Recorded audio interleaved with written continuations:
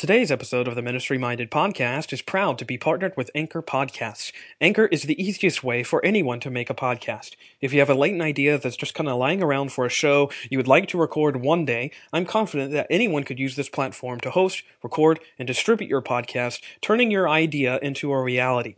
Anchor puts everything you need to be successful all in one place. You can start a new recording right from your mobile device. They also have convenient creation tools that allow you to edit your audio files so they sound crisp and great.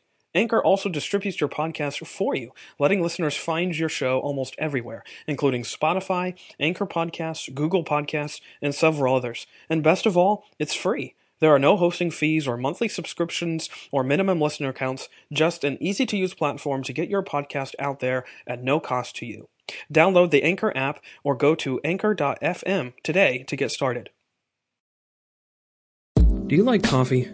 I know that you do, and that's why I want to tell you about Fresh Roasted Coffee. Fresh Roasted is a locally owned and operated coffee house right here in central Pennsylvania that is committed to providing the highest quality coffee on earth. They do so by sourcing only the freshest coffee beans and by using the most eco-friendly roasting technology in the world. Fresh Roasted's USDA-certified organic coffee beans ensure that your coffee is consistently regulated at each stage of the production process and completely free of GMOs and harmful synthetic substances.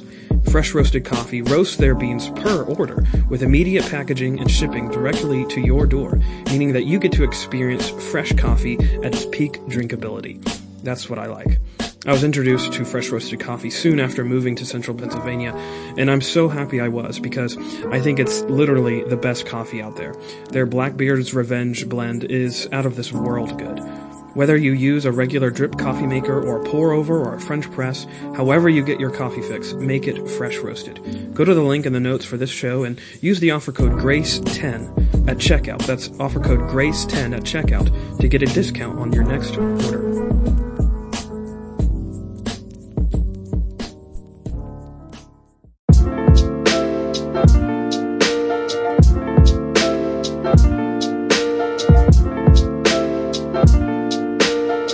Hello and welcome to a brand new episode of the Ministry Minded Podcast, a show that seeks to marvel at the mercy of God that meets us in our messy ministries. I'm your host, Brad Gray. I'm the senior pastor at Stonington Baptist Church in Paxanos, Pennsylvania. Today I have the joy and the thrill to have another returning guest come back onto the show. It's none other than Pastor Jordan Moody of Hope Fellowship Church in Jaffrey, New Hampshire. Jordan and I go way back into our Bible college days, and here he returns to the show after not being on the show since episode number 4, way back in the early beginnings of Ministry Minded. I'm so thankful for Jordan and his continued ministry to me, even from afar. He and I are contemporary in the sense that we are younger pastors, leading and ministering and shepherding to church bodies in different contexts. He in New Hampshire and I in Pennsylvania. But I'm so thankful for his influence and his continued encouragement, and for how he continues to champion the truth and the message of the gospel all throughout his continued life of faith and ministry and shepherding his church. And today I wanted to have him on the show just to talk about some of the things that he's been learning in the last several years of ministry, and especially as he's been learning how to manage and deal and continue being a pastor of people in a time of quarantining and social distancing, and in a time of pandemic. And as the title suggests, we talk about the worthiness of that call, but also the weirdness of that call, the weirdness of pastoral ministry in the middle of a pandemic. I hope that you enjoy this episode. I hope that you are blessed and encouraged by Jordan and I's conversation, and that you come away really enriched and infused with hope, the hope of the gospel, even in the time of much confusion and much chaos as we are enduring right now. But I thank you for listening, and I pray that you are blessed by this conversation. So enjoy.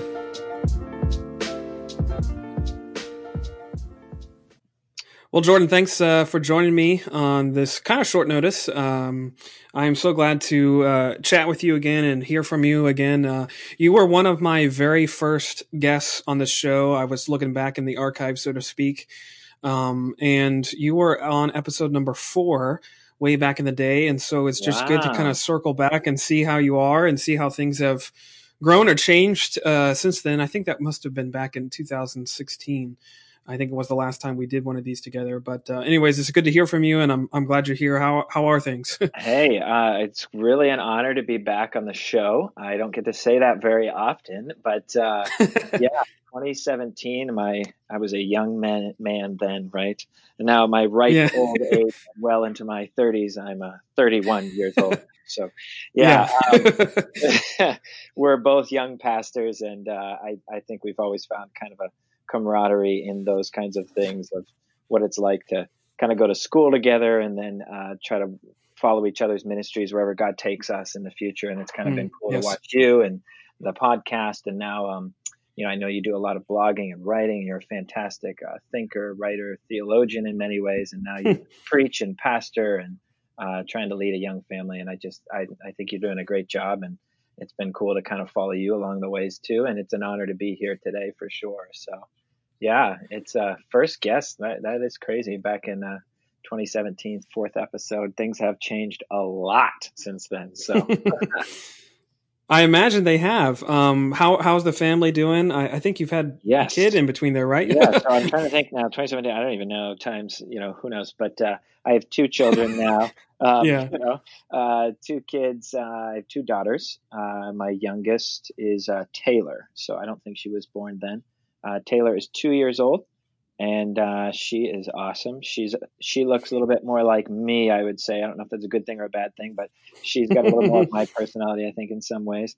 My daughter is 4. She is her name's Charlie. We call her Charlie. Her name's Charlotte, and she is a lot of fun. She's just a blast. She's a lot more like my wonderful and beautiful wife.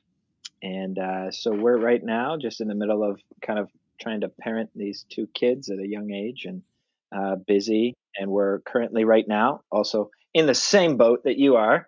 We're building a house. And so we're kind of right there towards the end of the project. We started building in January in the winter in New England. I pastor here in Jaffrey, New Hampshire, and Hope Fellowship Church. I love this place. But we're building in the winter in New England isn't always the smartest decision, but for us, it actually worked out pretty good. And now here in May, we're looking to get into it in May. It's April right now, but we're hoping that early May or middle of May we will be in. So that's exciting. I know you guys are in the same boat. It's been a little crazy. Yes, it is a little bit hairy and crazy. We were actually, scheduled to get into ours around this time frame, and then everything with COVID, which we'll get into a little bit later, has kind of put things on hold. But we're Exactly. thankful for this process and thankful, at least for what we're learning through it, as a young family, learning a lot about ourselves and a lot about God in this process, which is Oh, for always a good sure. thing. So we're thankful for it. So. Yeah, the house Um, building process is one of those things. It's an exciting time. It's very yeah. stressful. I know we were talking earlier, like you got to be patient through it and trust God every step of the way. We felt, very out of our league, but we have a wonderful church with a lot of people who build and have small businesses in the trades. And so every part of our house is really kind of being built by somebody in our church or in our church community. And so it's been really neat to kind of see my friends and family and church family kind of give back to us by helping us through the process. So that's been a massive help. I would have never been able to do this on my own, but I've had friends who've kind of done all the contracting the whole way. And so that's been a joy to kind of see. That verse in Psalms reminds me of, unless the Lord builds a house, those who Hmm. build it labor in vain. And I don't know if I'm taking it out of context there or not, but that specifically for me has just been meaningful that I've really seen the Lord build our house through his people and Hmm. through his church. And that's been a blessing to as I am not a builder myself, I'm terrible with constructing things physically, but as a preacher or pastor, I do other things. And it's just cool to see the body as a whole and the talents that they have that God's given people be used for ministry and Hmm. even to be willing to accept those as gifts to me and my family. I've just been really humbled through the process and blown away at how God uses people to glorify him in so many different ways. So. Amen. Oh, I'm so glad to hear that, because, so often I think many times people don't actually think about the pastor being ministered unto and needing Right. ministry himself, and it's really cool to be able to experience that firsthand, having people minister unto you. It's really humbling, and that's just awesome that your church family has kind of surrounded you in that way and served you in Oh that way. yeah, That's great. it's been amazing, and I think I tell people I do hear and read a lot of pastors that will talk about different churches they're ministering in and the struggles that they face and the hardships that pastors are under and the pressure that we go through, and no doubt that's been there at times, but I often feel where I'm at, where God's placed me, I feel very spoiled, and I feel very blessed by the church that God's blessed me with. I just am so grateful. And so it's kind of like, I tell people sometimes, when you're having a child, and people who have a couple kids and you're having your first child, and they're like, oh, let me tell you what it's like. And you don't know what the birth process is like. And what do? They tell you all the horror stories, right?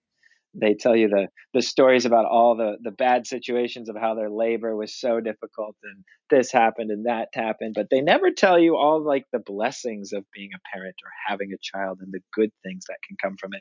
Everyone likes to share their horror stories.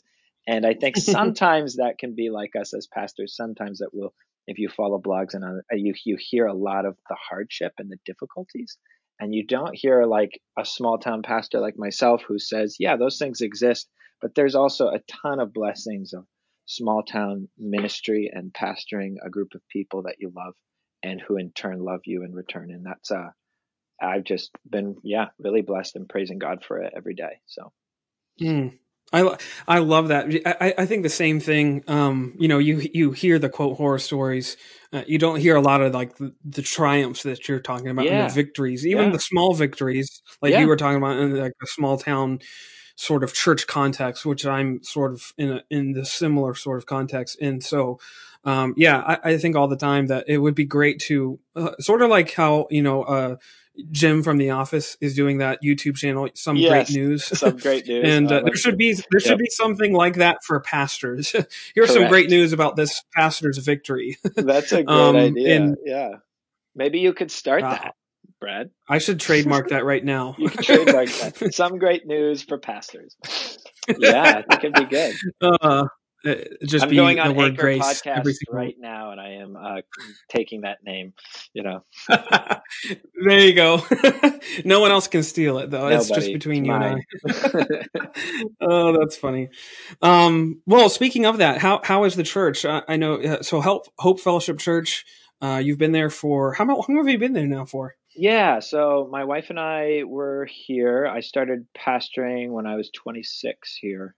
Okay. It was kind of a pretty crazy story too, just how God called me here. I'm pastoring in the same area that I grew up in. So I was born and raised in Dublin, New Hampshire, and now I pastor in Jaffrey, which is the town right next door. It's southern New Hampshire. It's in New England, the mountain kind of region, beautiful area. If you like snow, but no, it is a beautiful area, and we love it here. And so I get to minister to the people that I kind of know, in a sense. I know the culture of New England. I grew up in New England, and I know the people. I know what it's like. We're all Patriots fans, So sorry for those of you listening, but well, how are you doing on that? With Tom Brady leaving. I know we were going to segue right into the family and church here, but you're right. My family does feel a little bit like hurting.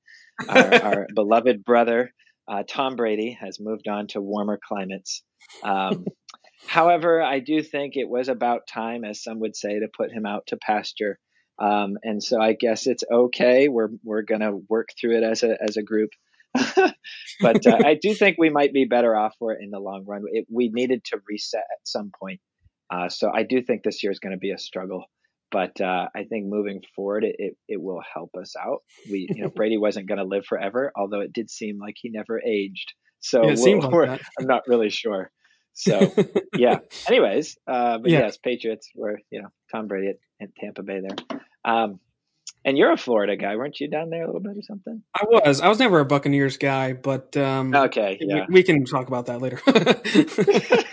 But Sports. Well, there are no sports on TV right now, so it's kind of like the I two know. seconds you get to talk about sports. It's like, oh yeah, sports still exist, right? Because this is COVID-19. It's on the tip of my tongue, though. I just want to talk about it so badly. Yeah, it's like, but yeah, our church. We so I've been pastoring here now for going on 5 years, I guess you could say. In June, the timing, I kind of started off a little slow into it, kind of jumping into it, but yeah, so going on about 5 years. I think when I first on the podcast, just real new into it, so I still feel very new and still feel like every day and every week I'm trying to really kind of learn what God would have for me and how to grow and how to change, because there's just so much to learn. My father-in-law is an amazing man, and he's been pastoring for a long time. He's actually, I think we were just talking the other day, he's been pastoring churches in New England for longer than I've been alive. So it's one of those things where you're just kind of humbled. And I sit in a pastors group of local church pastors here, and many of them are older men. And I really respect them because, again, the same concept. They've been pastoring, some of them, for really longer than I've been alive or even on this earth. And so it's a humble to think, 5 years sounds like a long time for myself. But the ministry is a long game. And that's kind of how I've been trying to see a kind of a long-term ministry up here, building trust and trying to really change people's lives and generations for the future, not just make kind of a quick little impact here.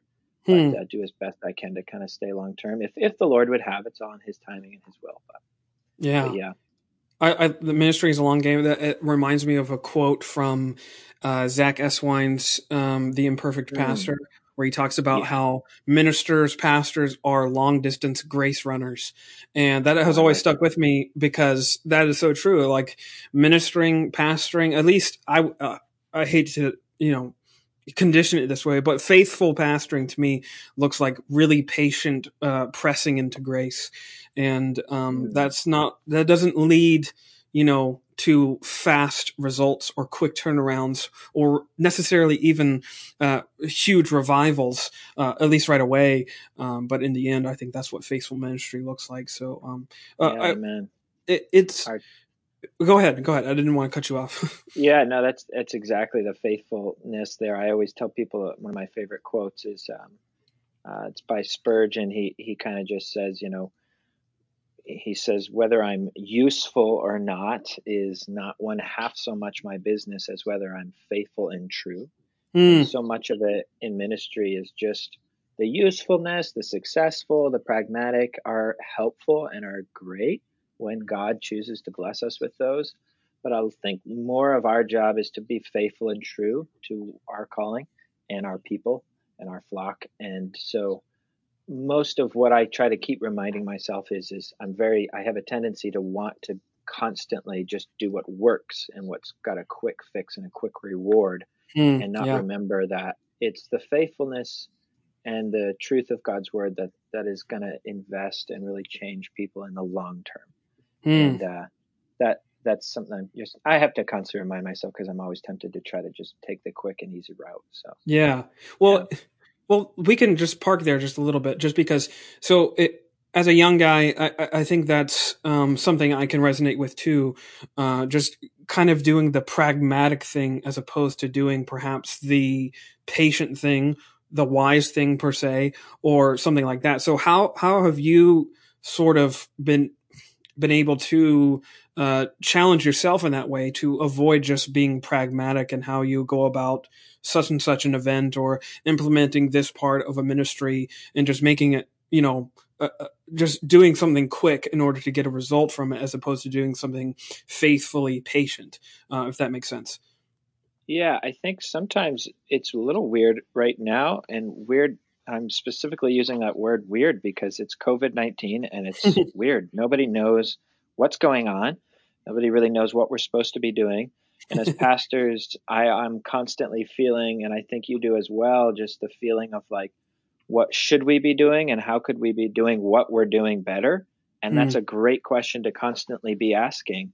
And so we are, live streaming our services right now. We're not meeting in person. We're trying to get together in groups and Zoom calls, and we're doing all the things that everyone else is doing. It's just like I'm constantly thinking, like, why am I not seeing as much of response or reward from this? And so some of it recently during this COVID-19 is just like, not more is not always better, right? Yeah. Yeah. Right, Yeah. like sometimes less is more. And I've been trying to think about how that looks for us as pastors, and as that looks for the church in this time of COVID-19, that we can't physically be together. So yeah, let's keep teaching and feeding the flock in all the ways that we know how, but not always trying to keep up with the Joneses who are doing one thing or another, but to simply just pause and slow down and to simplify things. And so there's a book by John Mark Comer. He wrote recently on shoot, now I can't remember the name. The ruthless elimination of hurry. And so that's one area where I think I've been thinking about myself in pastoring and during this time, trying to think about ways to eliminate the hurry and the rush and the bustle of life, and the always Hmm. feeling like I have to be connected and keeping up with everything online. And so that's something I've been trying to just slow down and do the simple things. You know what? I'm going to preach God's word. I'm going to read and study it, and we're going to pray together. And like, there's just some grace in the ordinary liturgy of being a Christian, of just Yeah. those ordinary disciplines that I think can get thrown aside or just kind of ignored because maybe they just seem simple and in some sense old fashioned, maybe, of just biblical preaching and reading God's word together, and reciting a creed or praying together in groups. And it's like that's where the true power really lies, in these regular habits of grace. And so I don't know, those are some things I've been thinking about, if that kind of answers your question in some sense. No, But definitely. Because I've been thinking, we've been thinking along the same lines. I think a lot of times, which is cool for me to hear that and see that. We're in different locations, but the Spirit is moving on us in similar ways. Just in the fact, pressing into those simple parts of ministry. And I think the one thing that this coronavirus season has done is to upset a lot of the pragmatic things that a lot of churches were perhaps doing, and shake them up to see, can we do things differently. But I think it's also, at least I hope for me and for many other churches, just kind of realigned their focus in what they are doing. Can we do we have to have all these other ministries, or can we streamline them and focus them and make it simple again?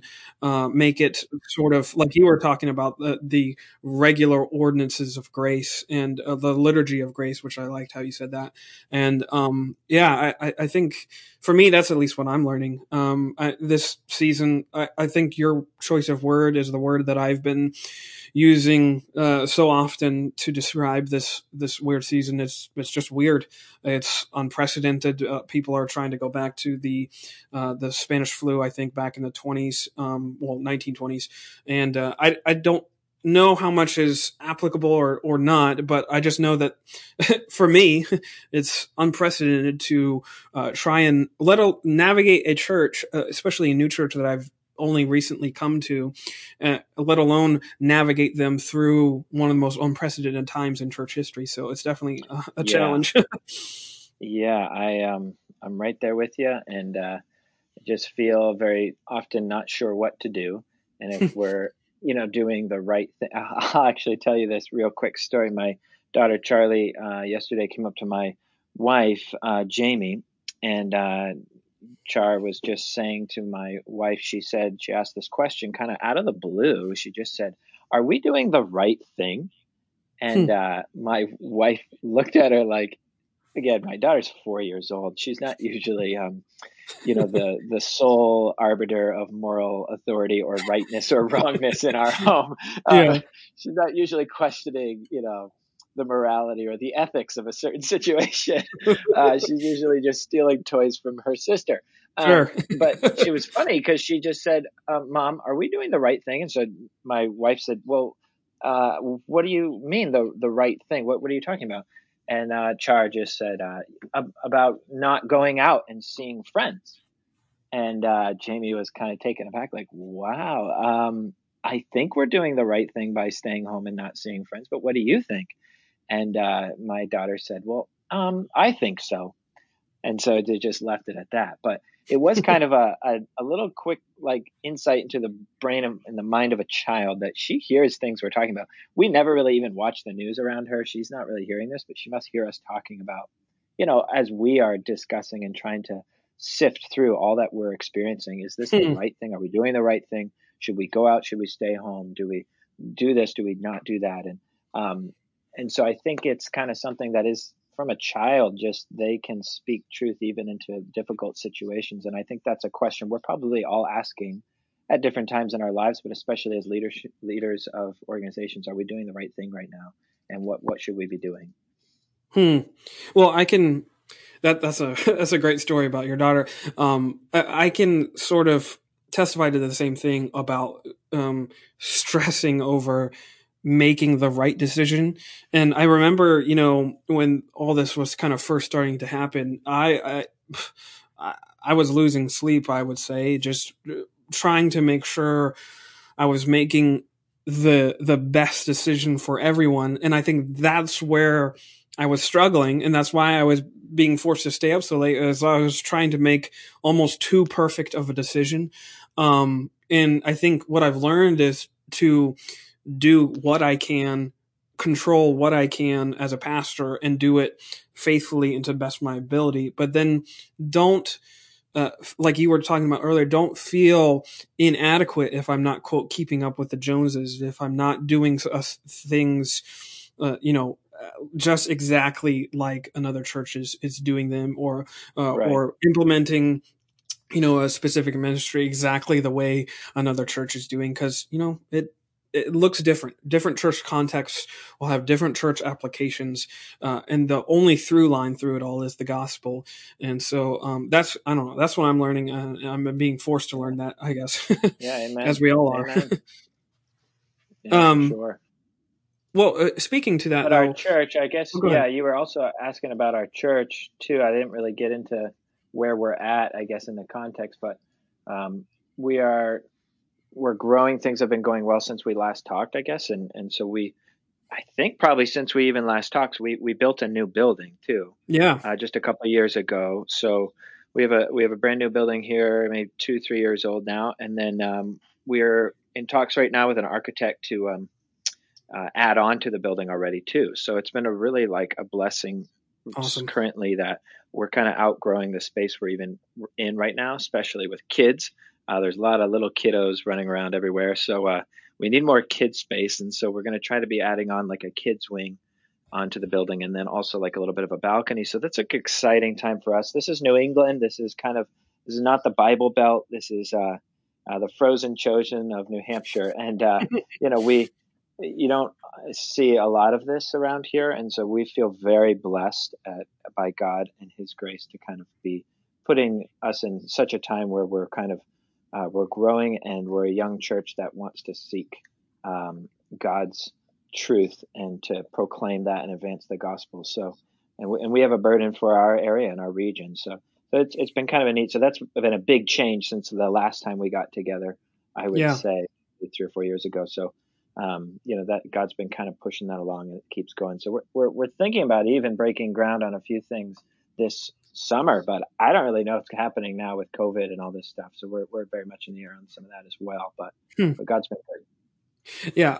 Well, I mean, I'm so happy I was following along when you guys were building, and it's exciting when I can see a church engaging in that, because they feel the need for it. And it's awesome because the Lord is moving, the Spirit is working. And I think that's a great, great, great sign. I do want to circle back to COVID-19 later on, but I have two quick questions that kind of just popped up into my head, which were, it's been a little bit since we've, obviously done one of these, but we're both still pretty young, at least in our tenures as pastors, at least where we currently are. And so just as you reflect, not counting COVID-19 lessons, but what are some big lessons, if I can use that word, or things that you've developed or adapted or changed in these first 5 years or so of ministry, that you've really just learned and felt the need to press into a lot more during this time? Yeah, I mean, from the last couple of years, kind of things that for me personally have changed. Obviously, in my life, I've matured a lot and grown a lot.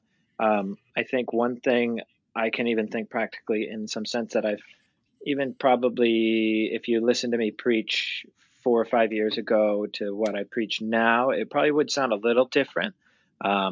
Even kind of the way I write a sermon and think about presenting it, I do treat it differently. I feel more confident in it as well. Mm, But I think mm. originally I was trying to, and I still struggle with this because um, I tell people I'm an Enneagram one, so I kind of tend to be somewhat of a perfectionist at times, and I like to be get everything right and communicate clearly. But I sometimes recognize that in preaching, I tried to probably communicate too much information and too much accuracy and with slides and PowerPoint and that kind of stuff and outlines and as I was often instructed in seminary and stuff. But now I feel like I've tried to communicate more of my heart on it, Mm. not so much the head.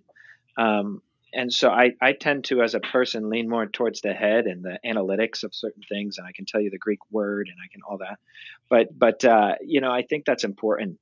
But I think for me personally, I've just started to recognize that my people need to know that I believe it, and they need to know that I care about it, and they need to know more of my heart in the message. Mm. And I think that of just kind of leaning and not going away from accuracy or truth or a well organized outline, but just kind of having more of a conversation that communicates a little bit more of my heart on that passage, I think is what has changed for me. And I'm just thankful for my church that was very patient with me at the beginning too. And they still are, you don't always hit a home run every Sunday, right? Let's be honest.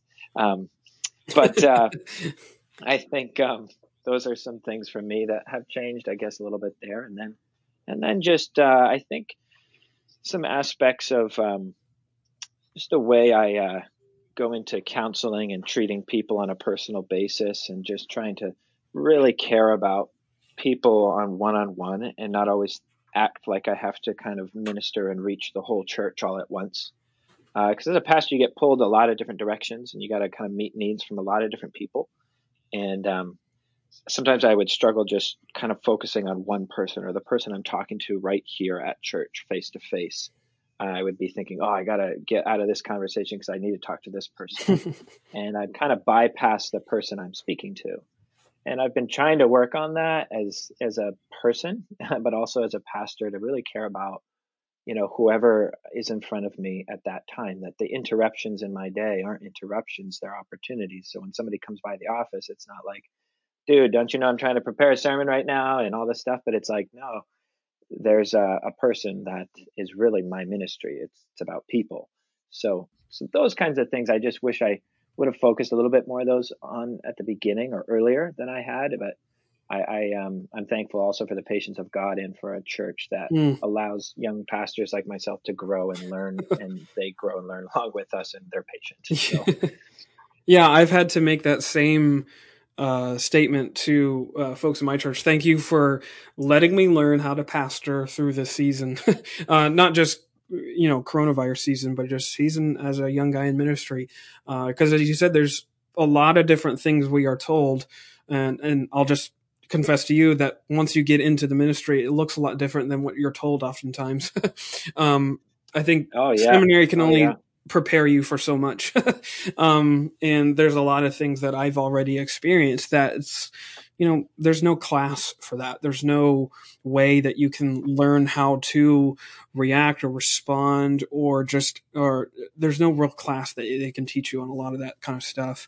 But it's so encouraging for me to hear how you've been learning and growing as a young pastor, because it's a lot of the similar ways that I have been learning and growing is preaching, leaning into people, just ministering to people here that are around me and not worrying about. I think there's this 9 Marks article. I have to find it.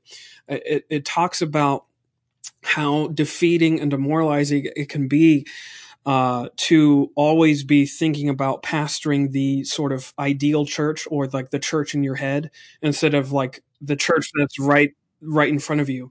And I've been through that and battled that. It's so easy to want to minister to the quote ideal church when there's already a church, a ministry. There's people right in front of you that need you. It may not look like you want it to, quote unquote, but this is the people, the flock that you've been called to minister to. And I think that's where it comes back to pouring your heart into pouring your heart into a sermon, regardless of how many people are there. That's where it comes back to faithfulness. You may not have the ideal sound system or the ideal presentation, but it's about faithfulness. It's not about presentations necessarily. So I don't know. That's something I've been learning. For you and me to then pour your heart into a sermon when no one is there in the building and you're preaching to a camera, Yeah, so it's for weird. a live stream or something, it's like, okay, so for me, I have terrible jokes. Clearly, you've probably already heard some of them. And it's like, there's no one to laugh at my corny jokes here. It's like, what do you do? So it's really strange, the live streaming stuff. I mean, we've been live streaming for a while now anyways, but you're not just catering to the live streaming while you're preaching. You're preaching to the people that are there and the live stream's watching in. Yeah. Now it's like nobody's in the building and I'm only speaking to a camera and it's like, this is just different, so. Yeah, it is very different. In my current situation, there's maybe, 6 or so people there that are all scattered around just who have helped with whatever going on. And so it's basically an empty sanctuary that I'm preaching to. And like you, it's just very weird. There's like this really big dissonance between preaching to a congregation and then preaching to empty pews. And it's just really strange for me. I didn't realize how much I was reliant on feedback. Not that I want, a token amen, but just even seeing people's faces react to what I'm saying, or being able to feel perhaps a moving of the Holy Spirit when you're pressing into a certain point in a sermon or what have you. I don't know. I didn't realize how much I relied on that. But I think that's as it should be. I think we're taught, even in school, even as we preach and learn to speak, it's supposed to be that way. We're supposed to be a body and unified together in a gathering. I'm not any different as a pastor when I preach than the people in the pews. And so it's like, there is this connectivity there. And there is a reality of that. I do look you in the eyes and I tell you and I see your face and I know what's going on in your life. I'm not a TV preacher in a sense that doesn't know your name. I know who you are. I know your family. I was there. I've married your kids, out there, and I've buried your grandmother or something too. Like we walk with people through marriage, through funerals, through life things, through situations, through COVID-19. And when we're preaching to them, you look them in the eyes and you see them, and that's important. So, but during this time, there is this time of COVID-19 coronavirus where there's just unique challenges. So I think what we're expressing are good things to express because they're there, but it's not, it's a good thing that's weird for us, I think, Yeah. in a sense. So, and that only grows more, I think, as we grow with our congregation and our people that we love. So.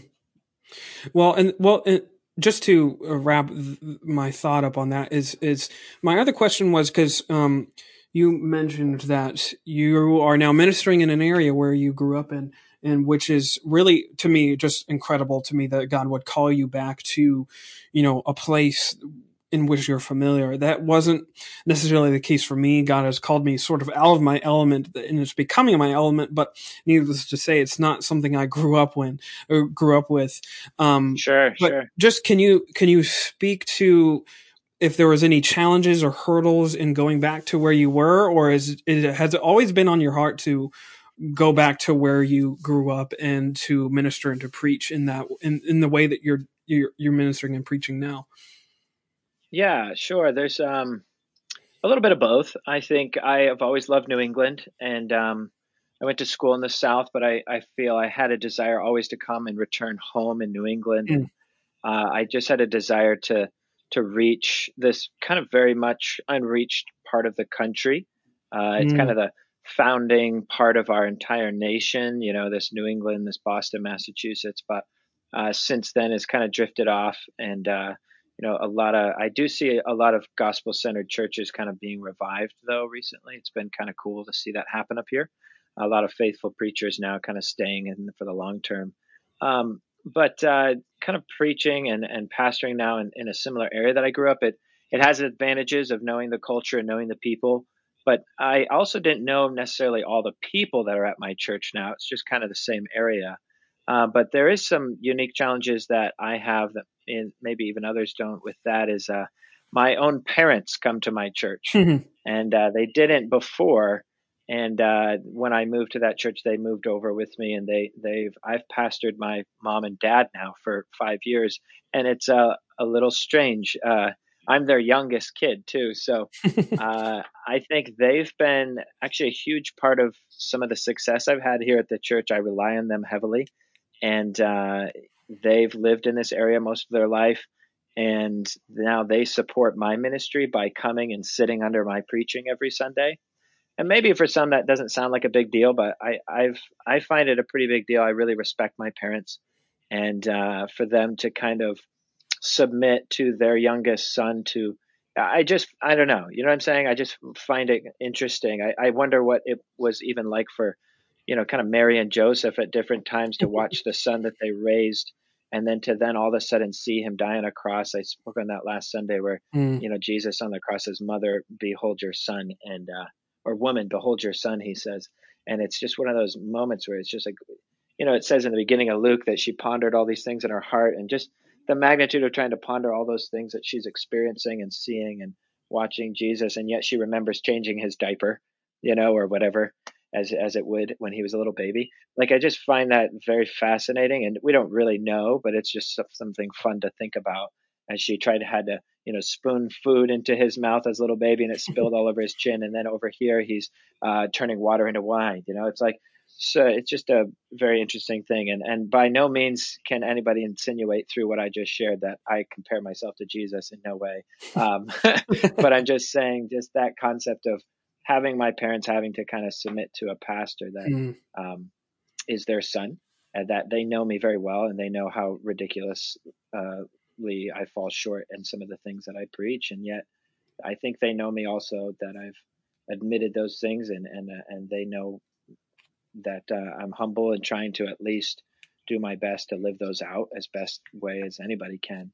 And so that I try not to be different from the pulpit than I am down from the pulpit, or down with people or with them. And so and then they've supported me every step of the way. So it's been a huge blessing of that aspect of it.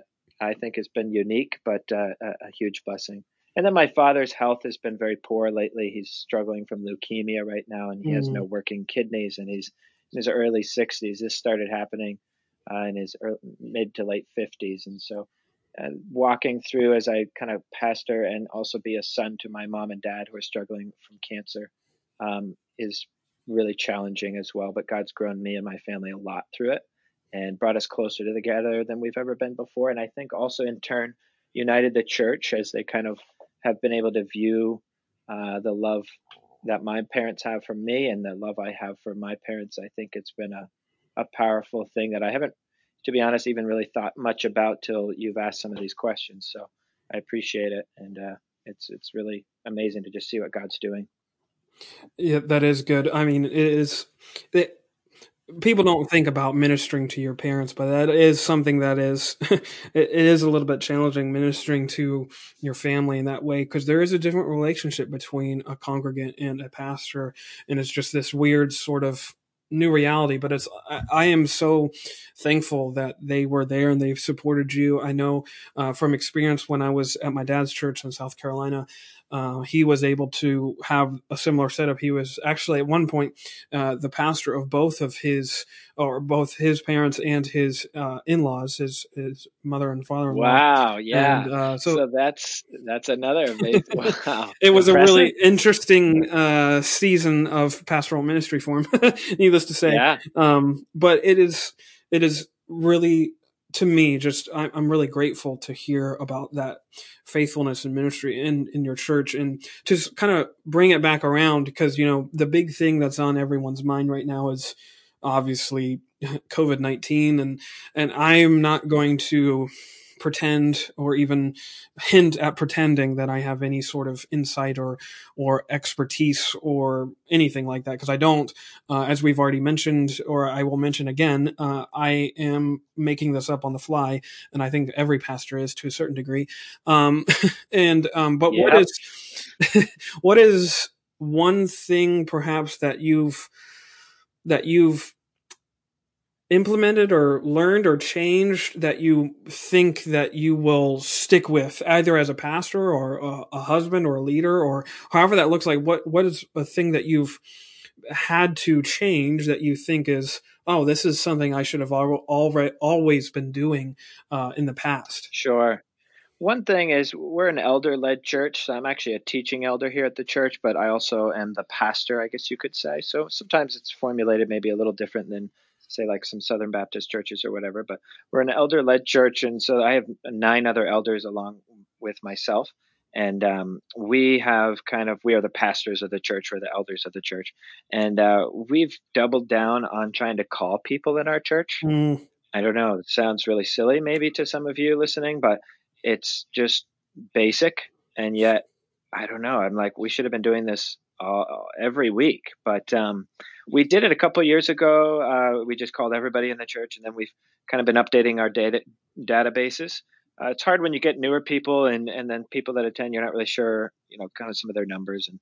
But the idea of just calling people and saying, how are you doing?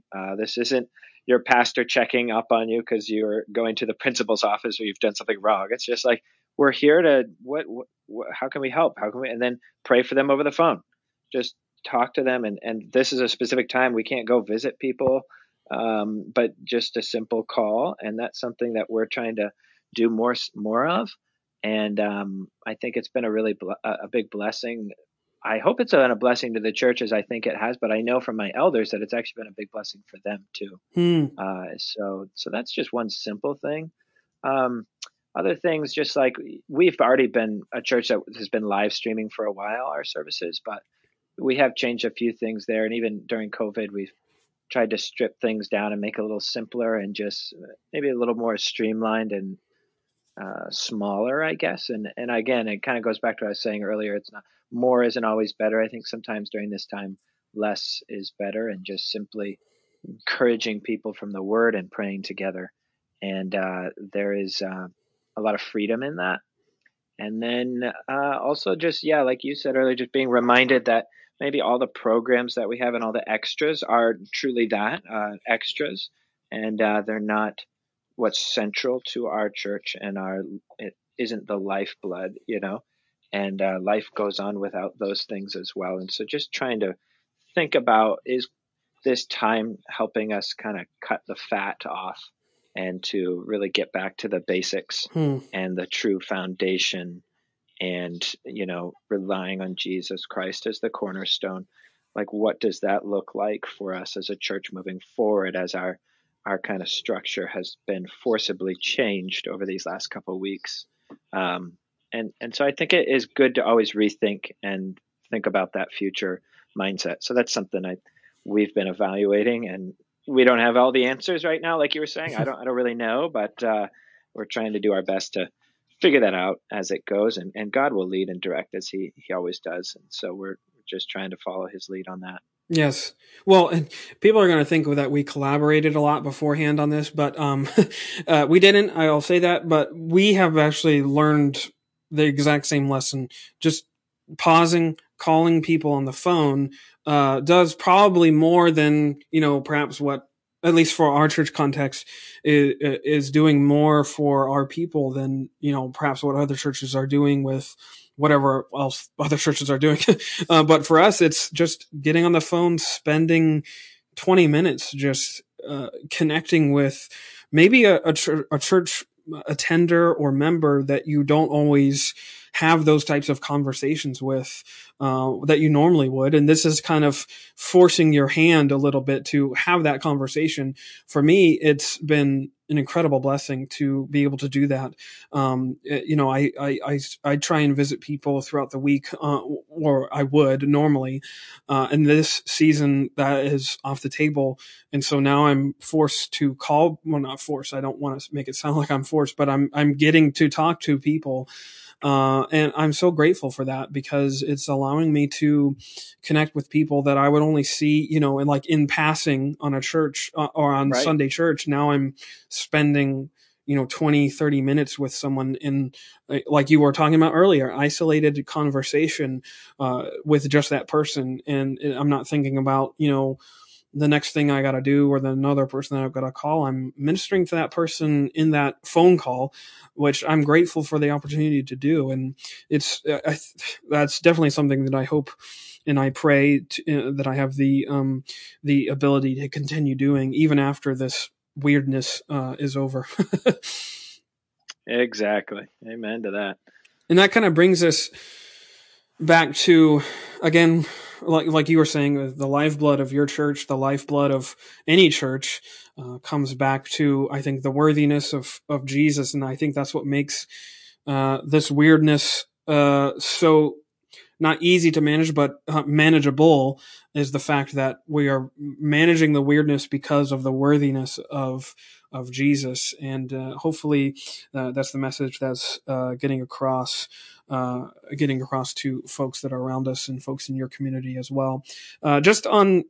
Is there anything else you want to add to that? I was going to add something lighthearted. So if you have something serious. Yeah, no, I think you really nailed it. And it was really good. Again, just love chatting, love talking about, what God's doing. And it's just always an encouragement to me to hear all that God's doing there and what he's doing here. And we just remember we're not in it alone. Yeah. And I think God is a lot bigger than some of our situations here. And I just marvel at the opportunity to watch him work and watch him lead. And we're just following his lead. And Amen. So, well, just really quick on that I was talking with my dad. My dad is a pastor in Greenville, South Carolina. He's been there, 20 something years now.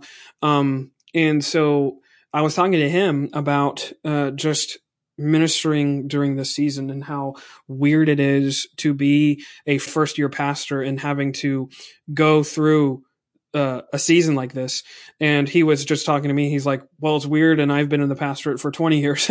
And so that idea of not being alone is to me, really, encouraging and just really it enriches me to know that, my feelings of inadequacies are not isolated just to me and my youth and my inexperience. It's just something that everyone is having to sort of battle and get over. And everyone is pressing into, I pray everyone is pressing into the same thing, which is leaning on grace and praying that, God, provides the faithfulness and the fortitude to, keep, moving forward. And I think that's, what will, come about.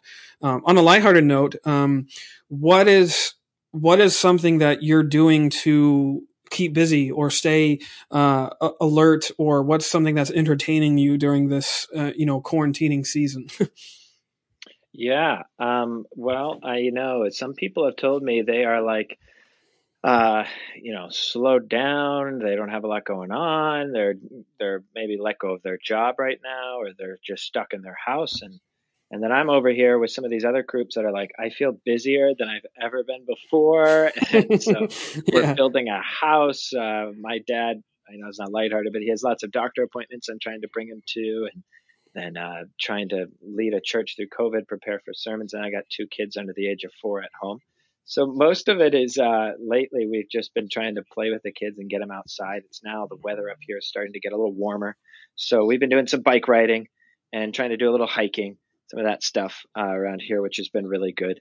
And then, we're doing the whole Netflix, that kind of stuff too. But, we're trying our best to pull ourselves away from that addiction and also watching the news too much, because it can be detrimental to your health. I swear you can get COVID-19 through the news. So you just I have to think be you careful. can. I believe that's one of the main ways you contract it.